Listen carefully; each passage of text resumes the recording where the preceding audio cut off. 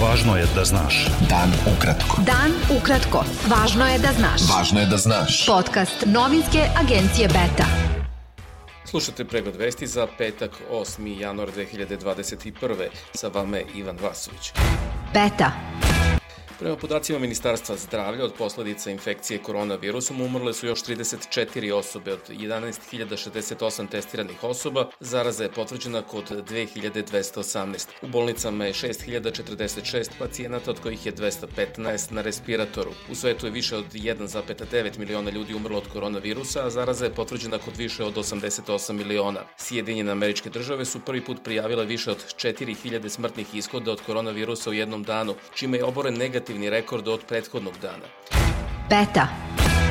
Ministar zdravlja Srbije Zlatibor Lončar izjavio je da je jedini razlog zašto još nije vakcinisan protiv koronavirusa jeste dogovor da državni zvaničnici prime različite vakcine i da tako pokaže da su sve bezbedne. Lončar je rekao da će od epidemiološke situacije zavisiti da li će građanima Srbije koji se vraćaju u zemlju biti potreban negativan PCR test i posle 10. januara. Državni sekretar Ministarstva zdravlja Mirsad Đerlek rekao je da postoji mala grupa lekara u Srbiji koja ne želi da bude vakcinisana protiv koronavirusa, kao i određene grupe lekara koje biraju koju će vakcinu primiti.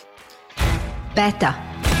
Epidemiolog Zoran Radovanović izjavio je da krizni štab vlade Srbije i Ministarstvo zdravlja moraju da daju odgovor na pitanje zašto je od početka pandemije u Srbiji umrlo 70 lekara od posledica koronavirusa. Radovanović je agenciji Beta rekao da u Sloveniji nije umro ni jedan lekar, a u Hrvatskoj jedan. Beta. Sneg satima veje na području Užica, Požege, Negotina, Čačka, Ivanjice, Kraljeva. U Užičkom kraju sneg od četvrtka uveče pada na planinama, a od petka ujutru i u nižim predelima. Na planinama je dostigao visinu od 30 cm. Saobraćaj je otežan zbog snežne vejavice i snega na kolovozu, naročito preko planinskih prevoja Debelog brda, Borove glave, Kadinjače. Beta. Jedan od osnivača i dugogodišnji glavni i odgovorni urednik novinske agencije Beta, Dragan Janjić, ostaće upamćen po borbi za slobodu izražavanja, za pravedniji svet i više poštovanja ljudskih prava, saopštilo je uredništvo centra OBC Transeuropa, koji se bavi istraživanjem društveno-političkih promena u regionu jugoistočne Evrope, Turske i Kavkaza. Beta.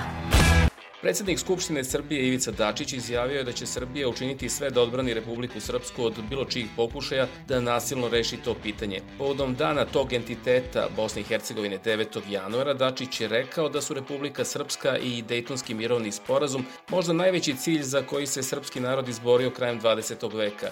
Dodao je da u BiH trenutno postoji tendencija unitarizacije. Beta. Ministar za brigu o porodici i demografiju Ratko Dmitrović upozorio je da će Srbija za 30 godina imati svega 4,5 miliona stanovnika, ako aktuelni trendovi budu nastavljeni. On je rekao da je Srbija u 2020. ostala bez 44.000 stanovnika, ne računajući one koji su otišli u inostranstvo. Beta. Predsjednica Društva sudija Srbije Snežana Bjelogrlić izjavila je da jačanje nezavisnosti sudstva ne znači udaljavanje sudstva od naroda, već naprotiv da znači udaljavanje sudstva od političkog i svih drugih neprimerenih uticaja. Ona je rekla da je nezavisni sudija garancija da će zakoni biti primenjivani jednako i nepristrasno na sve, pa i na one koji su ih doneli. Beta. Ministarka rudarstva i energetike Zorana Mihajlović najavila je donošenje posebnog zakona o obnovljivim izvorima energije i osnivanje velikog fonda za energetsku efikasnost. Beta.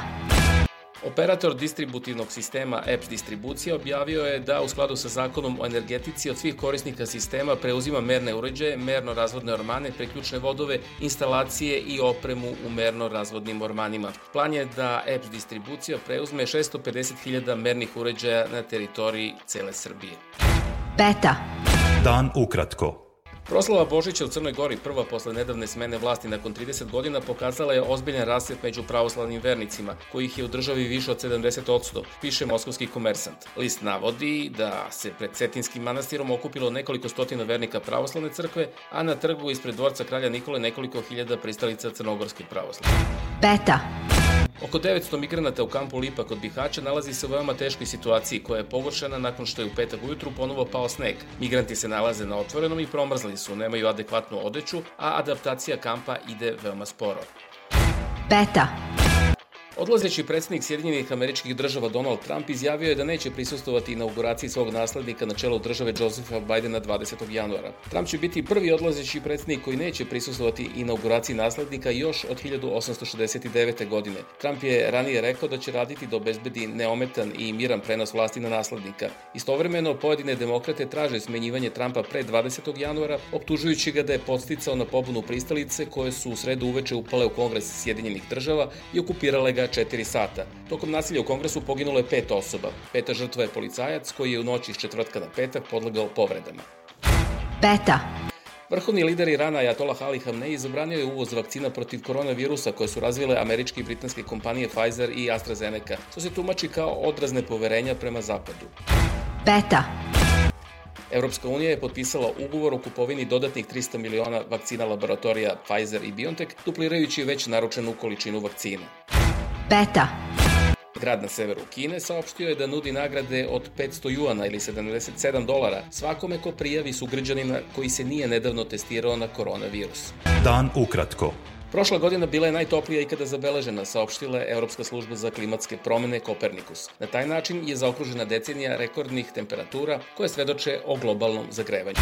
Peta. Slušali ste pregled vesti za petak 8. januar 2021. Sa vama je bio Ivan Vasović. Slušajte nas i sutra. Prijatno. Pratite nas na portalu beta.rs I društvenim mrežama. Važno je da znaš. Dan ukratko. Podcast novinske agencije Beta.